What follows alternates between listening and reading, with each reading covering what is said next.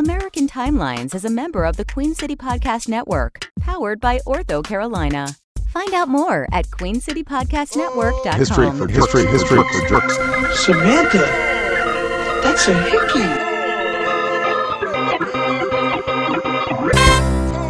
Stranger came in and slit his throat is what I think. Man. Terrible mess. I was covered in blood. Those people have boners and their boners. They must have boners right now. The smell of decomposition was obvious upon driving into the property. That's probably not a pleasant smell. He couldn't even Get get in the bathroom. into the bathroom. What'd he do? He shat on the bed. Welcome to another episode of American Timelines. I'm Amy. And I'm Joe. And this is the podcast that brings you all the crazy, nostalgic, interesting things from the past. Yeah, there are some crazy, nostalgic, interesting things, weird things that would have gone viral, what have you. Right. And tonight we're talking about 1965. Yep, we're in the summer of 1965. But before we delve into episode 89, I got a little, just a little shout out, a little dedication, special dedication I want to do. Oh, great. To a fan. Oh, one of boy. our fans.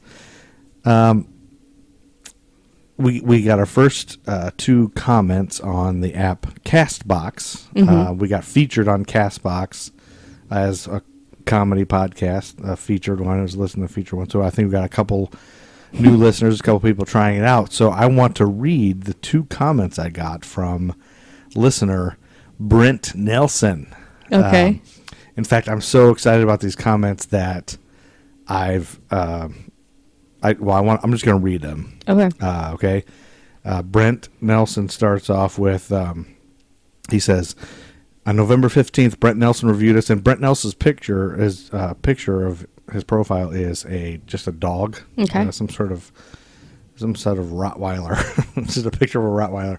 And Brent Nelson says, this would be about our podcast. He's reviewing American Timelines. He says, this would be really interesting if the guy would keep his mouth shut and let the woman tell her story. He says, He's got a point. I like him. He says, he is not funny and is annoying as hell.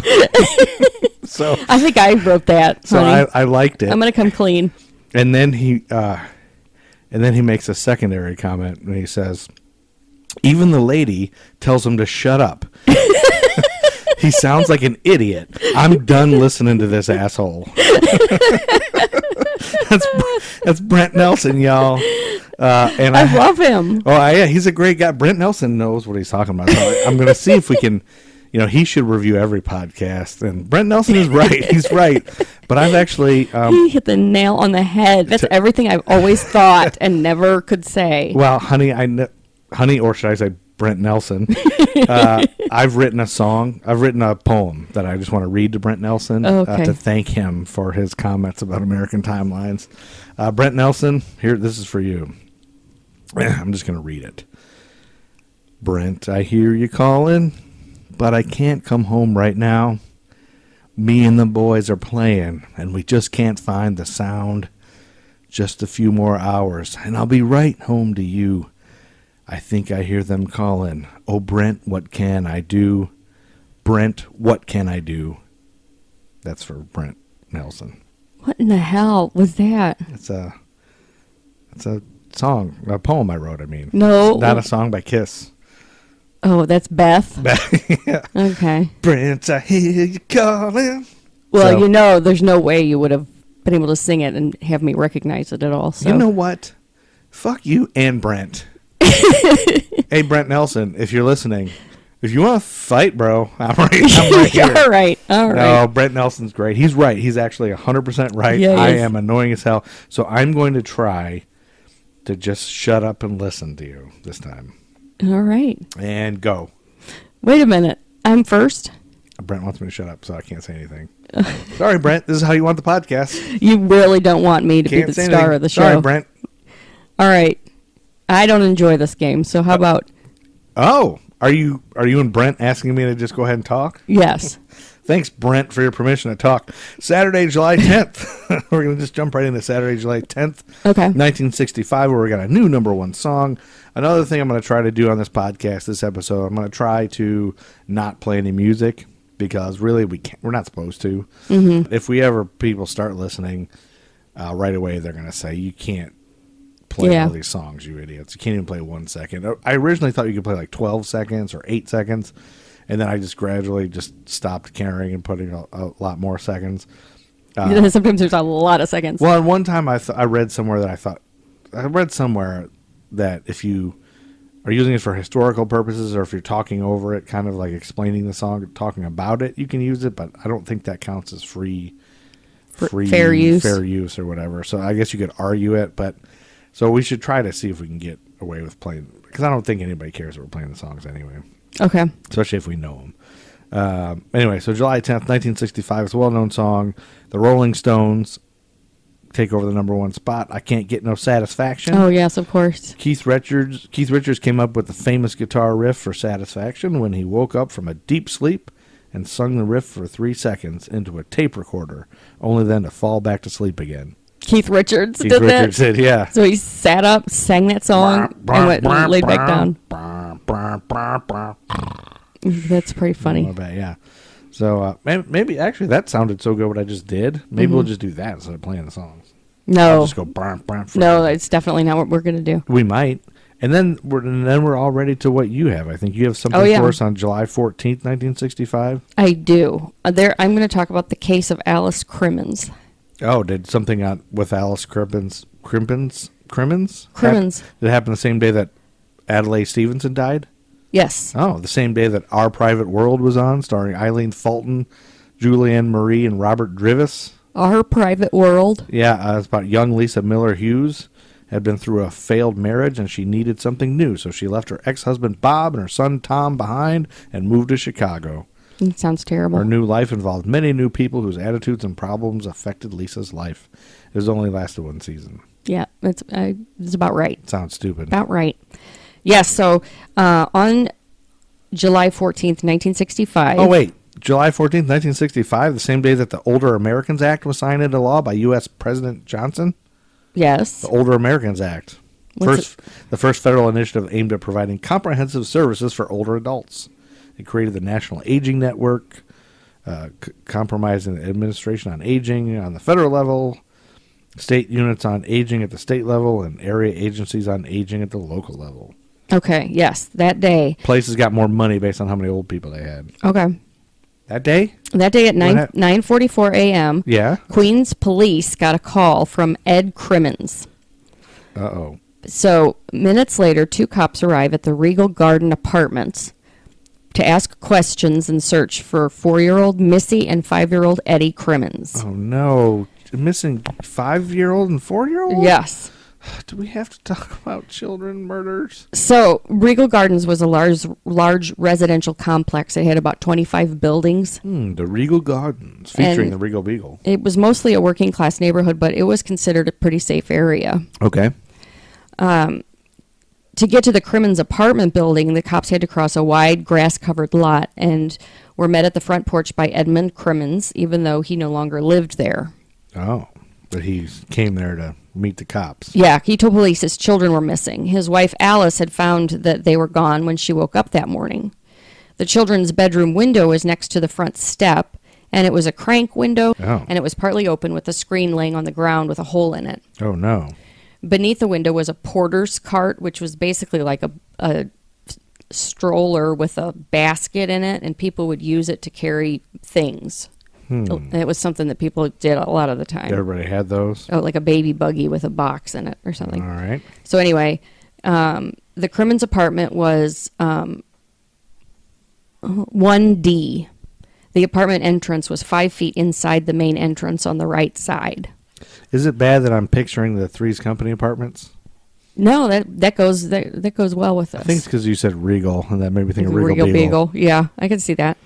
So, the Edmund escorts the police inside where they meet Alice. And she was an attractive redhead, and she was wearing turquoise pants and this floral blouse and these platform heels. She didn't look like a woman who had woken up and found her children missing, basically. And she was all put together and done up. Yes. Oh, something's not right here. Edmund explains that he and Alice are separated and he doesn't live there anymore. He came to the apartment after Alice had called him and asked him if he had the children, and he didn't, so he drove over to help her search for them. So police questioned Alice about the night before, and she says she put them to bed around 9 p.m. Right. And checked on them at midnight, then woke up to find them missing. She said she woke up at 8:30, walked the dog, and went to wake the children at 9. Uh-oh. Then she called Edmund and checked with the neighbors, but no one had seen the kids. The little kids like that, they get up way before 8:30. Yeah. When Edmund Probably. arrived, he called the police. In the children's room, the youth bed and the crib looked like they had been slept in. There was a dresser beneath the window about as tall as the windowsill. Yeah. And there was also a lamp on it. And something that caught the police's attention was there was a hook and eye lock on the outside of the children's bedroom door. Yeah. Alice said that little Eddie would get up in the night and raid the refrigerator. And so to keep him from doing that, she put that hook and eye Locked them in their bedrooms. on the door. Yeah. And she said that she had locked the door that night before, and in the morning it had still been locked. Mm. The window to the children's room only opened 13 inches. Okay. It was like, it was that crank window, and Yeah. it only Not opened all the way, 13 yeah. inches. The lamp on the dresser was directly in front of the window, Okay. and the lamp was undisturbed. and it was and the window crank couldn't be reached without moving the lamp. So when a detective picked up the lamp, there was a ring on the dresser of dust where the lamp had rested, and the rest of the dresser had a layer of dust. So it hadn't been moved. Yeah, and the windowsill also had dust on it. Huh. So nobody went out the window or came in the window. Right. The front door had a deadbolt that couldn't be locked from the outside without a key.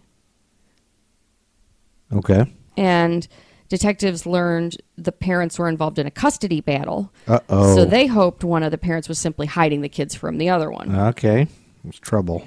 So an additional 10 officers were brought in to canvass the neighborhood and look for witnesses and search. The parents were scheduled to go to court on July 22nd, which was a week away. Oh, July 22nd, 1965? Yes. The same day that Carol Burnett and Alan King were on Password? Yes. The same day that Michael Sean Hickenbottom was born in Chandler, Arizona. Who is that? Shawn Michaels, the Heartbreak Kid, Oh, Jesus. American professional wrestler. Okay. Yes. That same day? Mm-hmm. Wow. Edmund had filed for custody to take the children away from Alice, and he was saying that she was negligent with the kids. And a murderer. This was before this. Oh. So yeah, but he was like, she's probably going to murder them. So when the detectives were at her apartment, they find all these empty liquor bottles in the trash. Uh-oh. And heavy drinking. They found, when they opened the refrigerator, they found there was hardly any food in it. There wasn't any milk. There was just very little. Little known fact, kids don't need milk. All they need is Jack Daniels. All right. So anyway, they started to get this real bad image of Alice. And they also found under her bed a overnight bag that had lingerie and lipstick and a toothbrush in it. And they found a little black book that had all these different dudes numbers. Oh, not allowed to be promiscuous if you're a mom and in the 60s.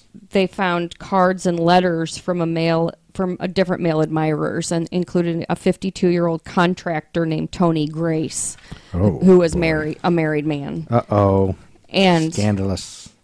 So detectives take Alice into the bedroom for questioning about the day before.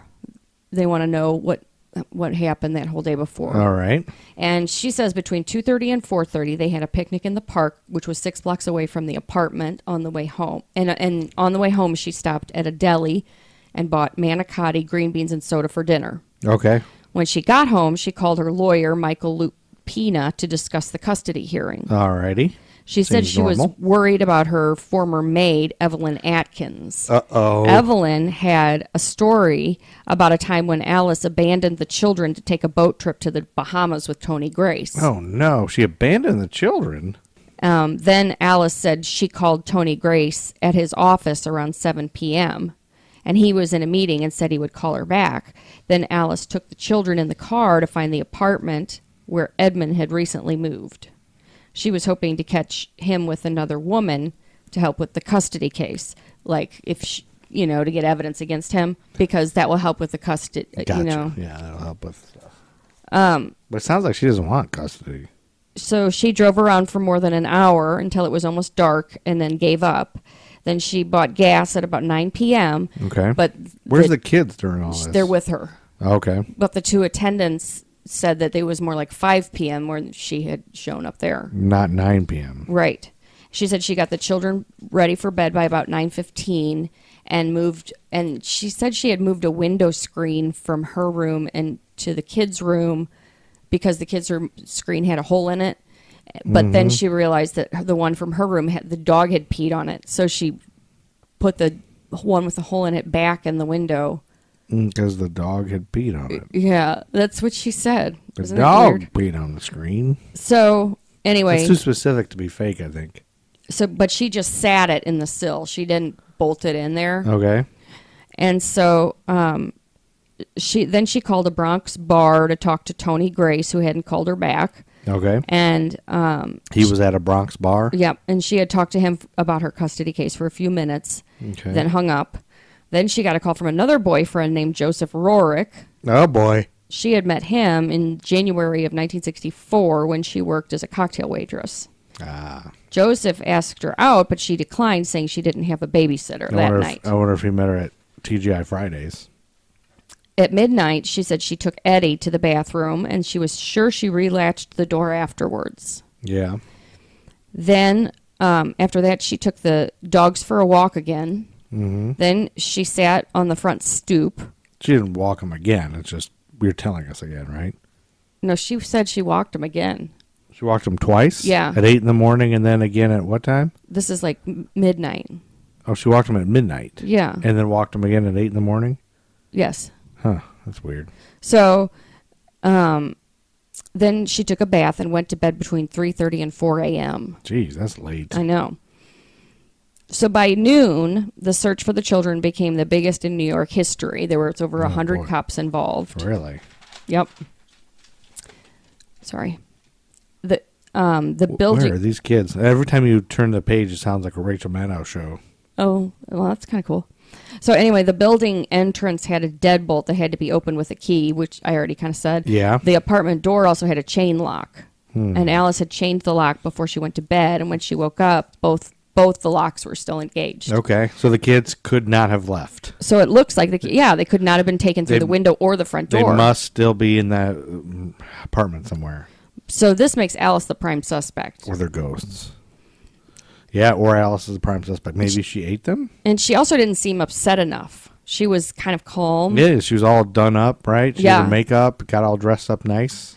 And as police searched the neighborhood, some neighbors had said they had seen Eddie and Missy wandering the neighborhood on other mornings. Mm-hmm. So it wasn't unheard of, I guess. For them to just wander around. A neighbor girl told them she had seen the screen in place at 9 p.m. that night. Uh-oh. She and her sister were walking past and saw the screen and heard the kids saying their prayers. Oh, okay, so they said their prayers, so Jesus should have saved them. Another neighbor told police that Crimmins' dog Brandy usually barked at the smallest thing, and nobody heard the dog barking that night. Yeah, those kind of dogs, they bark at everything, so that's not right.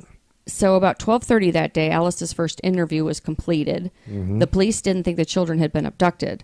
A report came in that a body of a little girl had been found in a lot about 8 blocks from the apartment. Oh. So Alice was driven to the area to identify the body, which was laying in the weeds about 4 feet from the street. But it wouldn't be her kids, because hers are boys. No, she's got a girl and a boy. Oh, whoops. I thought they were both boys. No. I'm not a good listener. The body was Missy. Oh, no. Was her daughter? Yep. A floral blue pajama top was knotted around her neck. Oh, no. And Alice's reaction was weird. Is that the 4-year-old or the 5-year-old? Remember? The girl was older. Okay, the 5-year-old. Oh. I think. Eddie and Missy. That's right. So she kind of made a pained look on her face, but her voice was emotionless and flat, and she identified her daughter, and then she was taken back home. And she didn't cry. But you can't always, people deal with grief so differently. I don't think you'd cry even if you did it yourself. You'd still probably cry. Or maybe even more so because you want everybody to not know. I don't know. I mean, people deal with grief in different ways, too. I mean, if somebody might be in total shock, they wouldn't cry. Shock is a different word. Or if they're mind controlled by aliens. Or that. You're right. Yeah. So when she got home, she did show some anger when there was reporters in front of her apartment, and they were trying to question her. Well, the fake news media, a bunch of assholes. But she seemed more upset about the police bothering her than about what happened to her daughter. That's weird. Yeah. Fishy.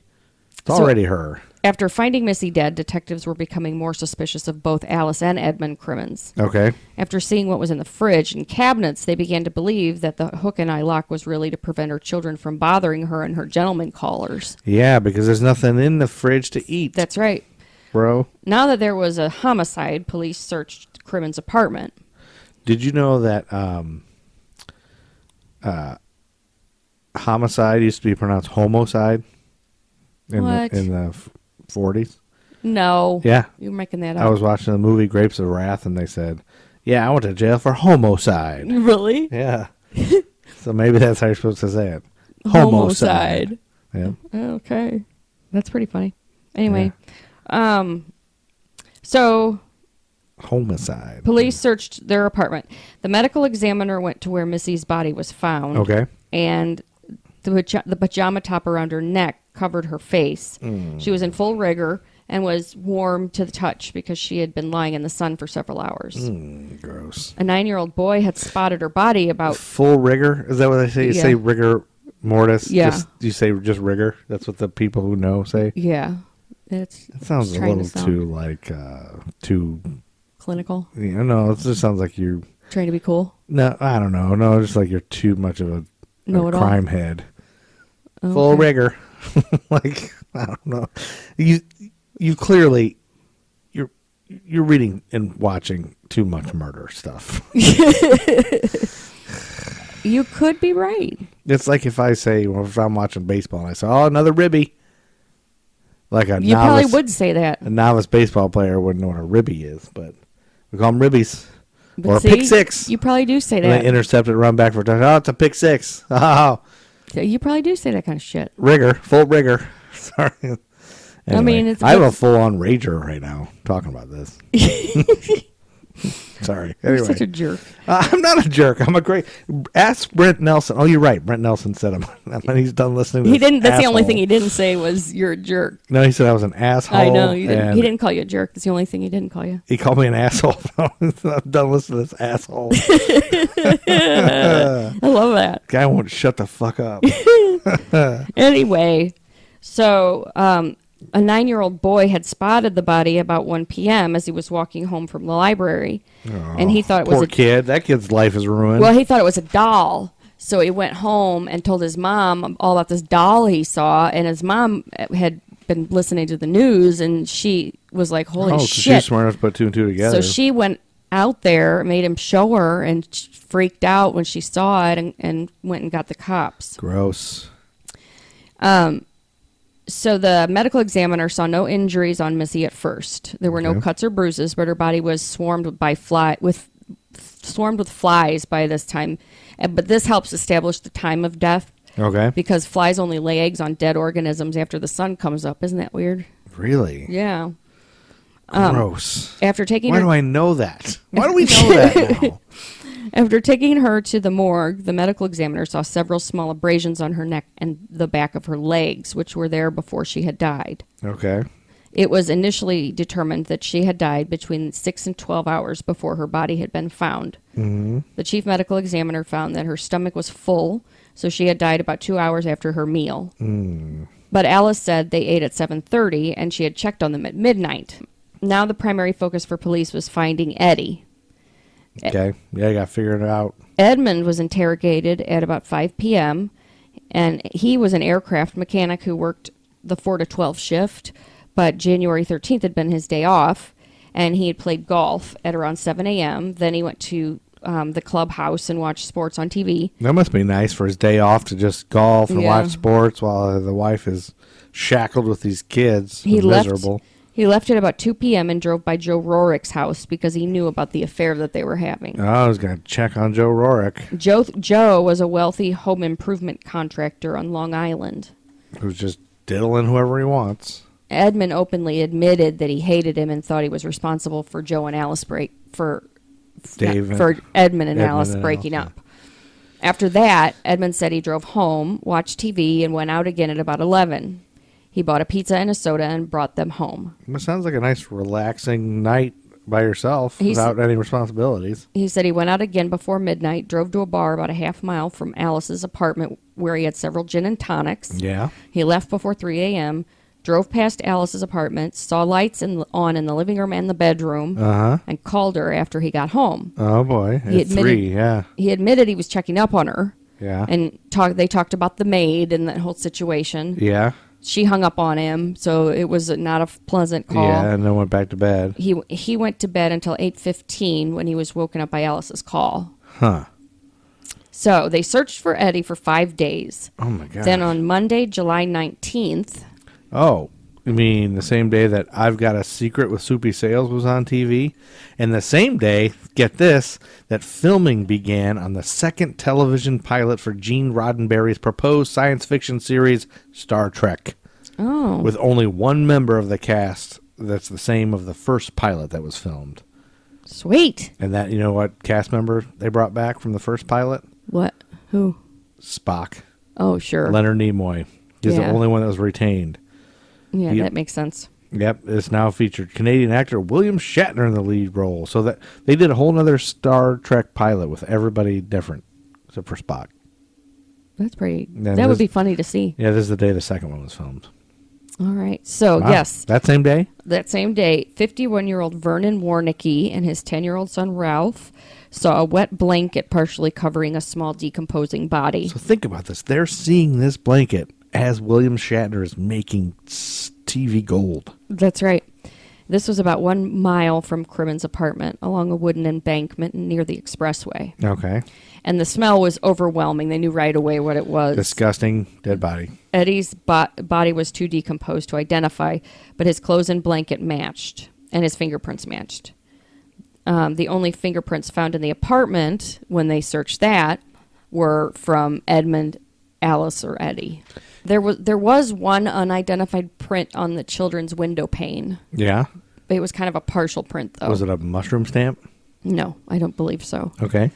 Alice was under the most scrutiny of the two of them because she's such a the loose one who cannon. lived there. And there would be no reason for an abduction for ransom because they didn't have money. They were so they did question any known sex offenders in the area and asked where they were and what they were doing that night, and all their alibis checked out, though. Okay. Over the next few days, detectives were learning a lot about the Crimmins relationship. Okay. Alice and Edmund had known each other for about 5 years before they were married in November of 1958. And then Eddie was born in October of 1959, and Missy was born in October of 1960. They were happy until late 1963 when Alice decided basically that it was awesome to do it with other people. She got like this sexual awakening or something. Really? And so... banging dudes. Yeah, something... That's not something that usually happens. You don't hear about that. Not often, yeah. So Edmund forgave her and tried to save the marriage, but it didn't work. And by February of 1964, he ended up leaving her. And he lived close by her because he was obsessed with her, though. Yeah. He even would sneak into the basement of her apartment to listen to her. Doing it with other dudes, yeah. That's gross. He decided in February of 1965 that she was negligent to the children. And that's when the maid had called him and told him about how they had left. Yeah, she had left terrible. him. And so Alice and Edmund began spying on each other, and to try to get evidence, so that to try to win the custody case. But Edmund had by far the most evidence because even Alice's mother was going to testify against her. Really? Mm-hmm. And well, yeah, it sounds like she shouldn't. Yeah, I don't know why she would want custody. It's weird. Well, investigations continued for 2 years, and the public started to become critical of the investigation. Alice was followed, and her phone was tapped by the police, and everybody she knew was interviewed. Police thought she had help getting rid of the bodies. Yeah. Nothing was said on the phone when they tapped her, though, nothing was said that incriminated her. She never confessed to anybody or anything. Okay. Police were trying to drive a wedge, too, between Alice and Edmund. They were just so that they could turn them against each other. Yeah, so somebody will confess on the other one. So they would out her to him whenever she was seen with other dudes. They would tell Edmund and stuff. Piss him off. And wherever she worked, they would call, like she would go under an alias.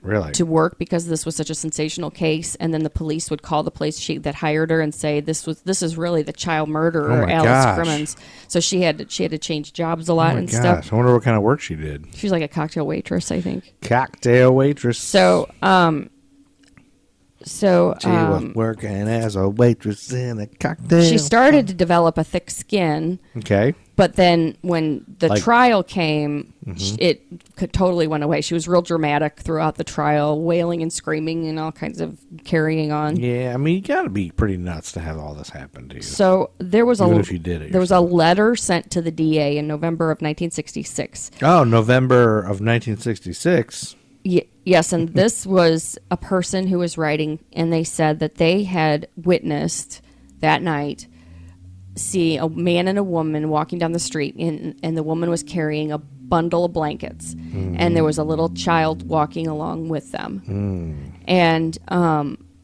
she said that the guy hollered at the woman to hurry up, and the woman said, "Be quiet, someone's going to hear us," and that the man then heaved the bundle into the back of a car. Oh, no.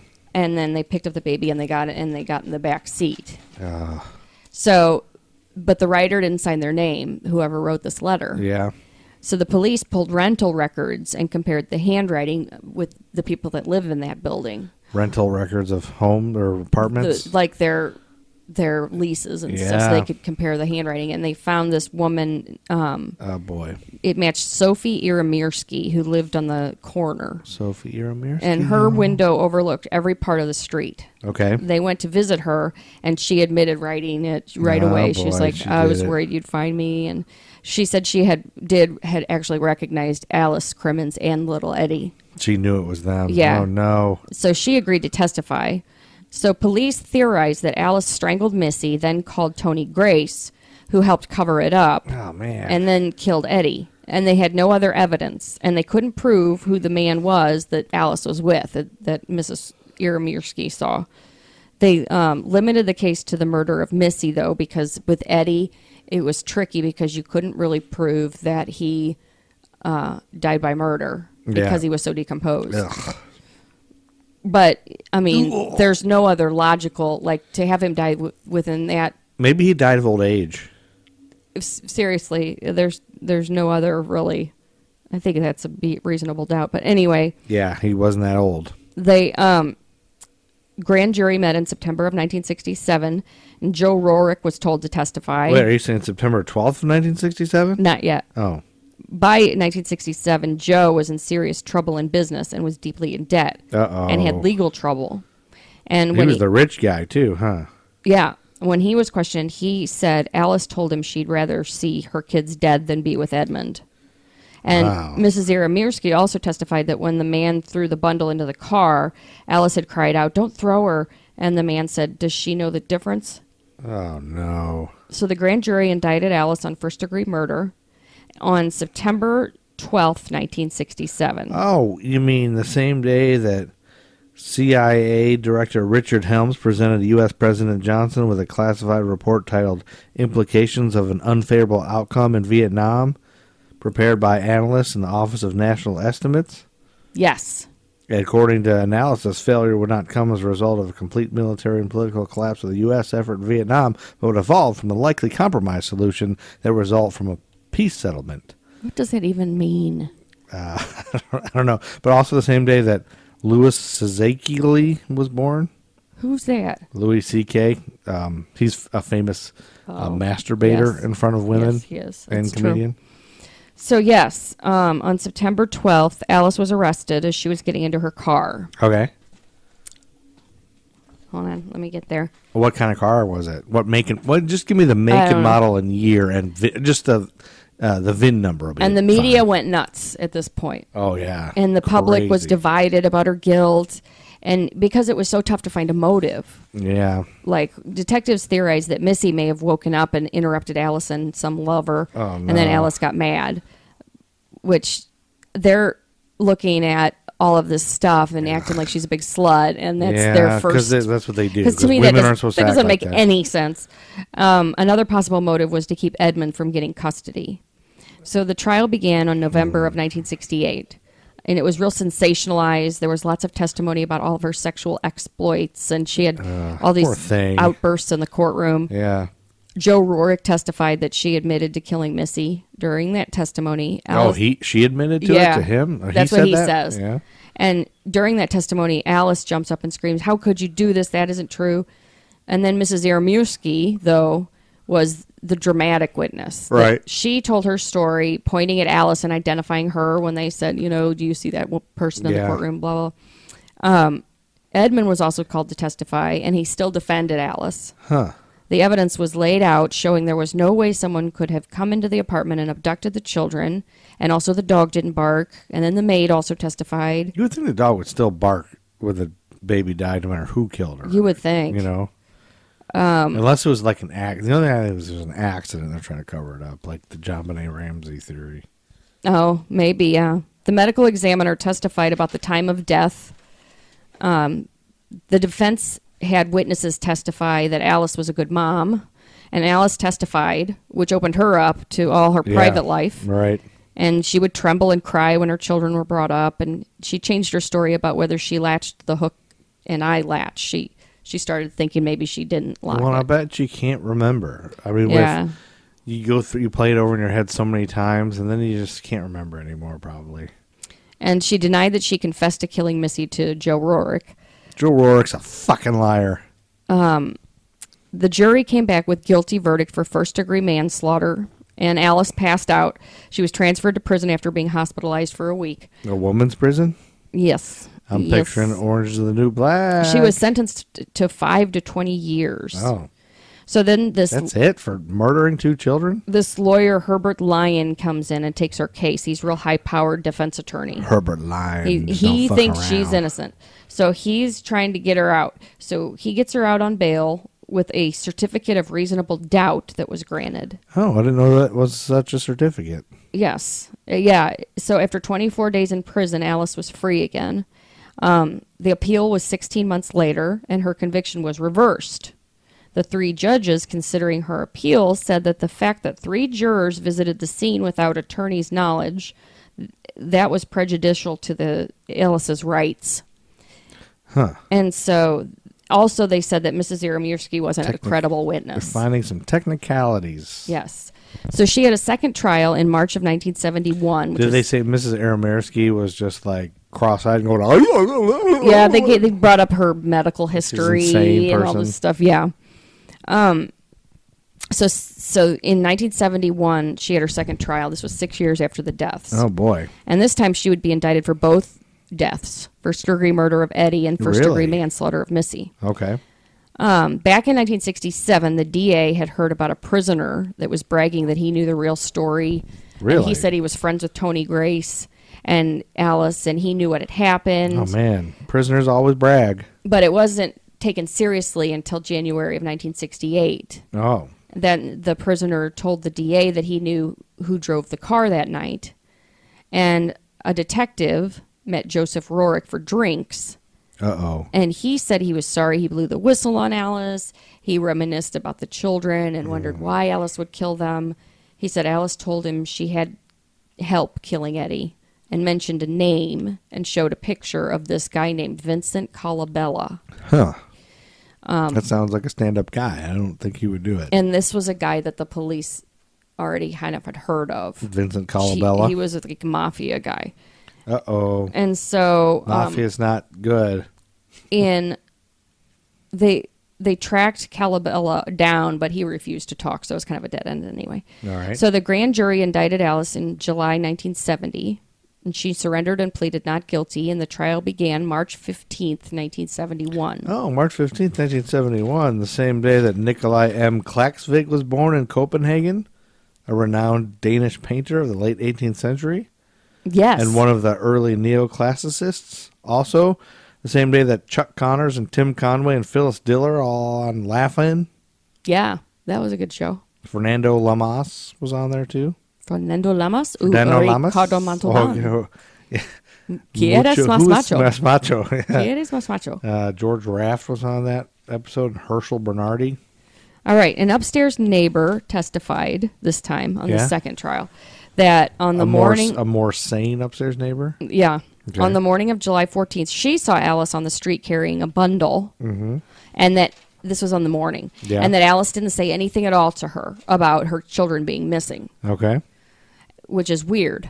Yeah, Because if she's looking out there looking for her children, you would think she'd ask anybody walking by. But is that the morning before they were disappeared? No, this is the morning after. Yeah. Huh. So the milkman also testified that he had delivered milk at 2:30 a.m. and didn't hear the dog bark like she usually did. Oh, the dog's dead. Detectives testified no fingerprints had been found, or not really. No footprints or scuff marks were found. Mrs. Yaromirski again testified. Oh, crazy lady again. A microchemist from medical examiner's office testified about hairs found on Missy. They were dog hairs. For some reason, that's weird. And food found in Missy's stomach was, how that whole thing related to her time of death and all that. Yeah. There was no real way to prove Eddie was murdered because of the decomposition. I already said that. Yeah. Joseph Rorick testified that Alice confessed to him, and then another neighbor corroborated Mrs. Yaromirski's testimony. Yeah.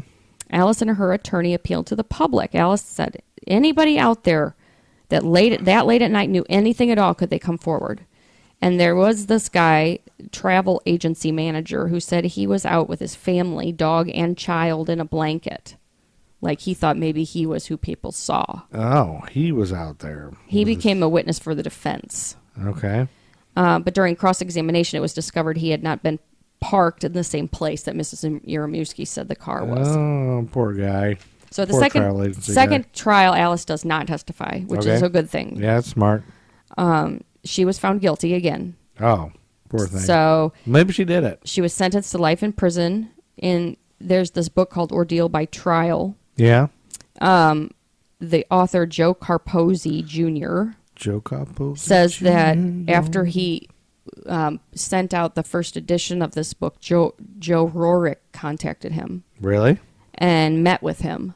Okay. And told him this whole story about how it was Tony Grace and there was a mafia connection and he had sent somebody. That makes sense. The kids were in a mafia poker Well, he ring. said that she was connected with this politician sexually, and if her custody battle would have gone public, that would have hurt this politician's reputation because the affair would have been brought out in public, and so they had to kill the kids to prevent the custody battle. Yikes! Which doesn't make any sense to me. If the kids are dead, there's no custody battle.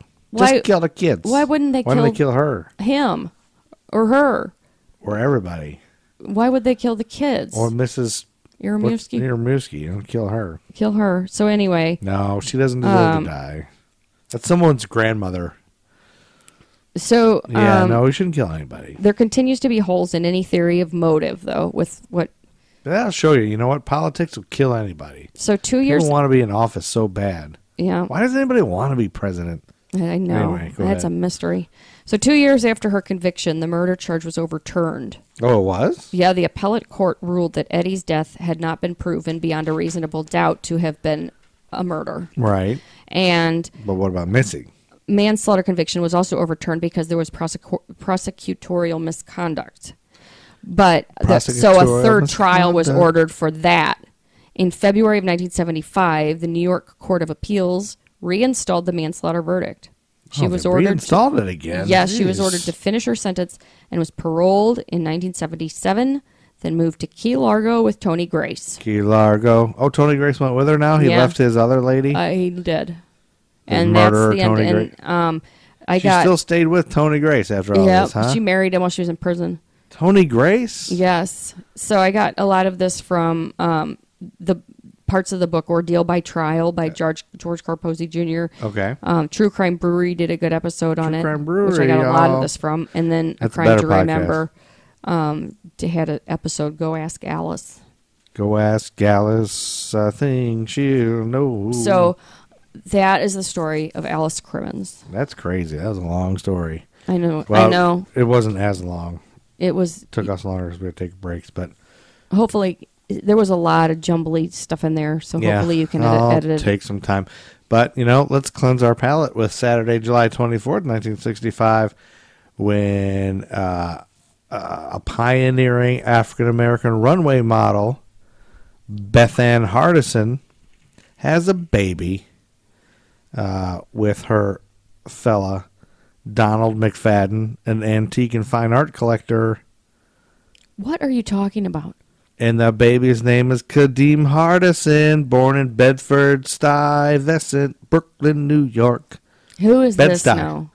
Kadeem Hardison is born. Who the hell is that? You take that back right now. Everyone knows who Kadeem Hardison. Everyone knows Kadeem Hardison. No. The unbelievable actor who played Dwayne Wayne in A Different World. Oh, Jesus. It's a different world. Keep going, please. From where you come from. And next week on American Timelines, Kadeem Hardison is our guest. Ridiculous. Okay, Kadeem Hardison's not our guest yet. I'm trying to get him, though. Thursday, July 29th, 1965. Vivian Lee's final film before her death on July 8th, 1967 comes out. A varied group of passengers boarding a ship bound for pre-World War II Germany represents a microcosm of early 1930s society, directed by Stanley Kramer. What is it? Starring Vivian Lee, Simone Signoret, and Jose Ferrer. Ship of Fools. Okay. Do you know that? I've never seen that. Vivian Lee was subject to bouts of depression and alcoholism, and was abrasive to fellow actors. Yeah, she had a lot of mental health issues. She did. There was a rocky start to her relationship with Lee Marvin. She's supposedly a nymphomaniac. I like that. Wherein she complained about his stale alcohol breath. Eventually, the two became highly unlikely good friends. That's funny. Yeah. Katharine Hepburn was the first choice for the aging Southern Belle. But because Spencer Tracy's bad health, she opted to continue to care for him, and she was replaced by Vivian Lee.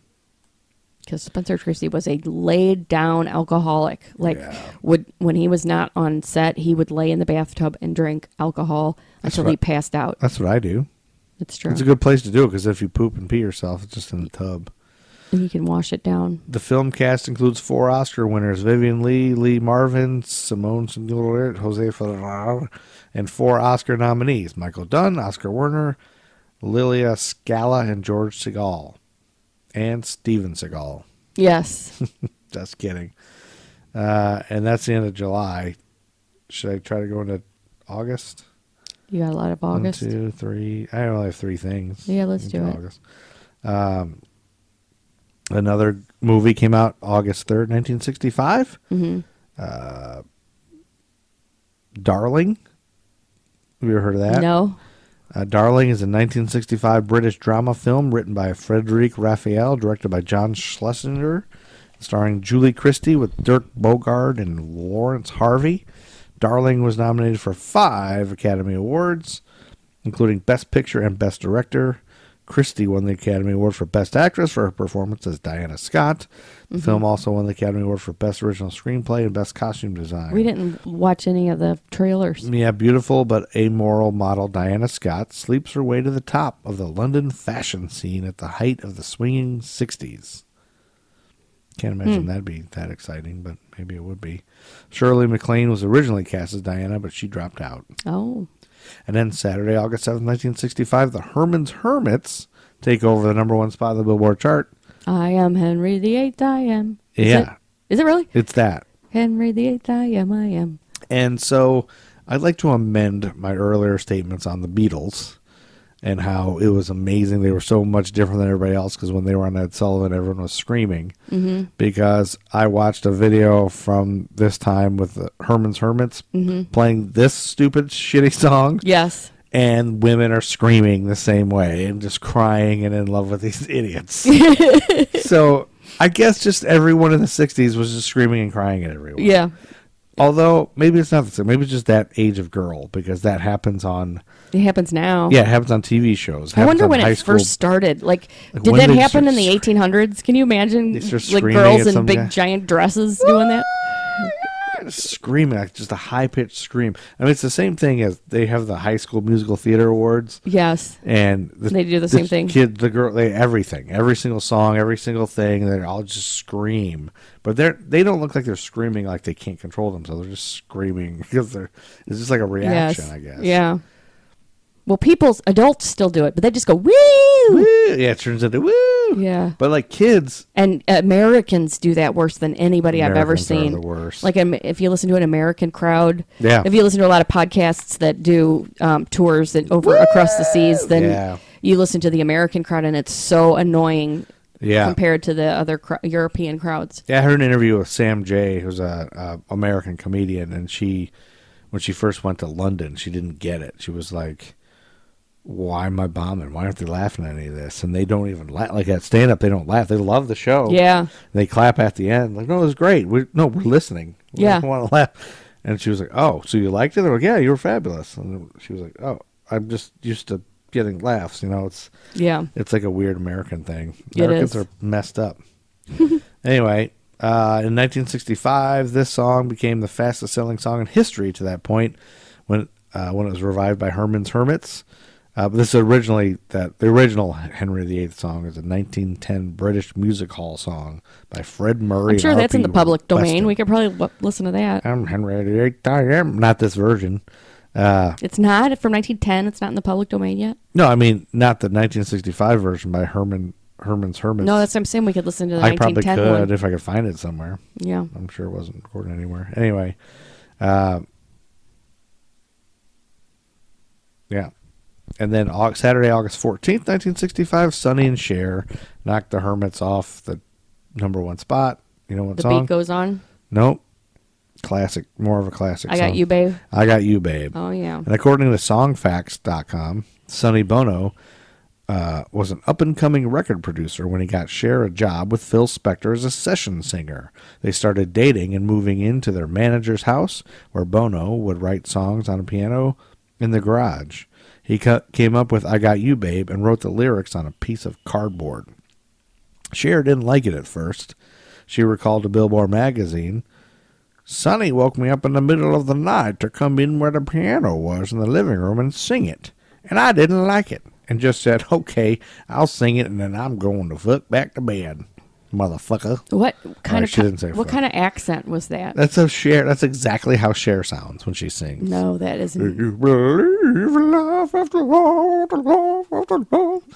Anyway, right. Sonny changed the key in the bridge to fit her voice, and then she loved it. Also, she had some more sleep. That's it. Yes. That's the end of August. Should I start September?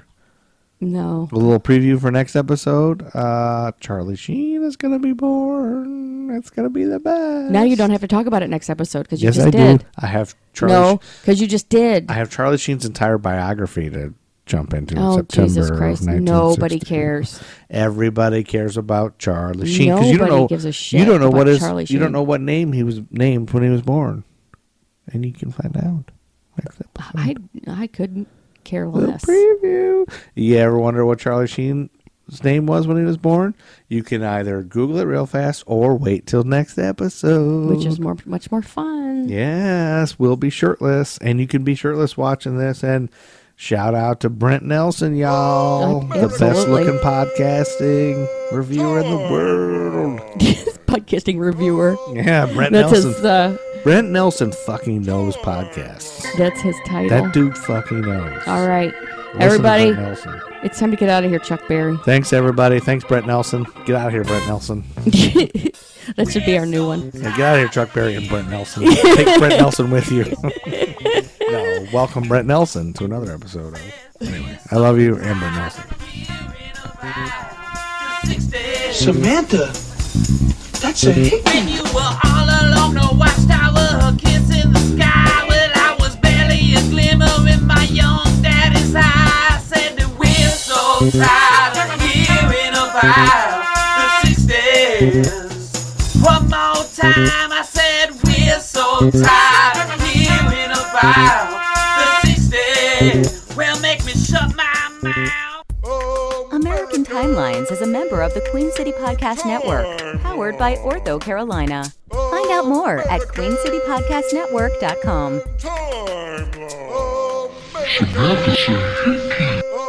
Samantha.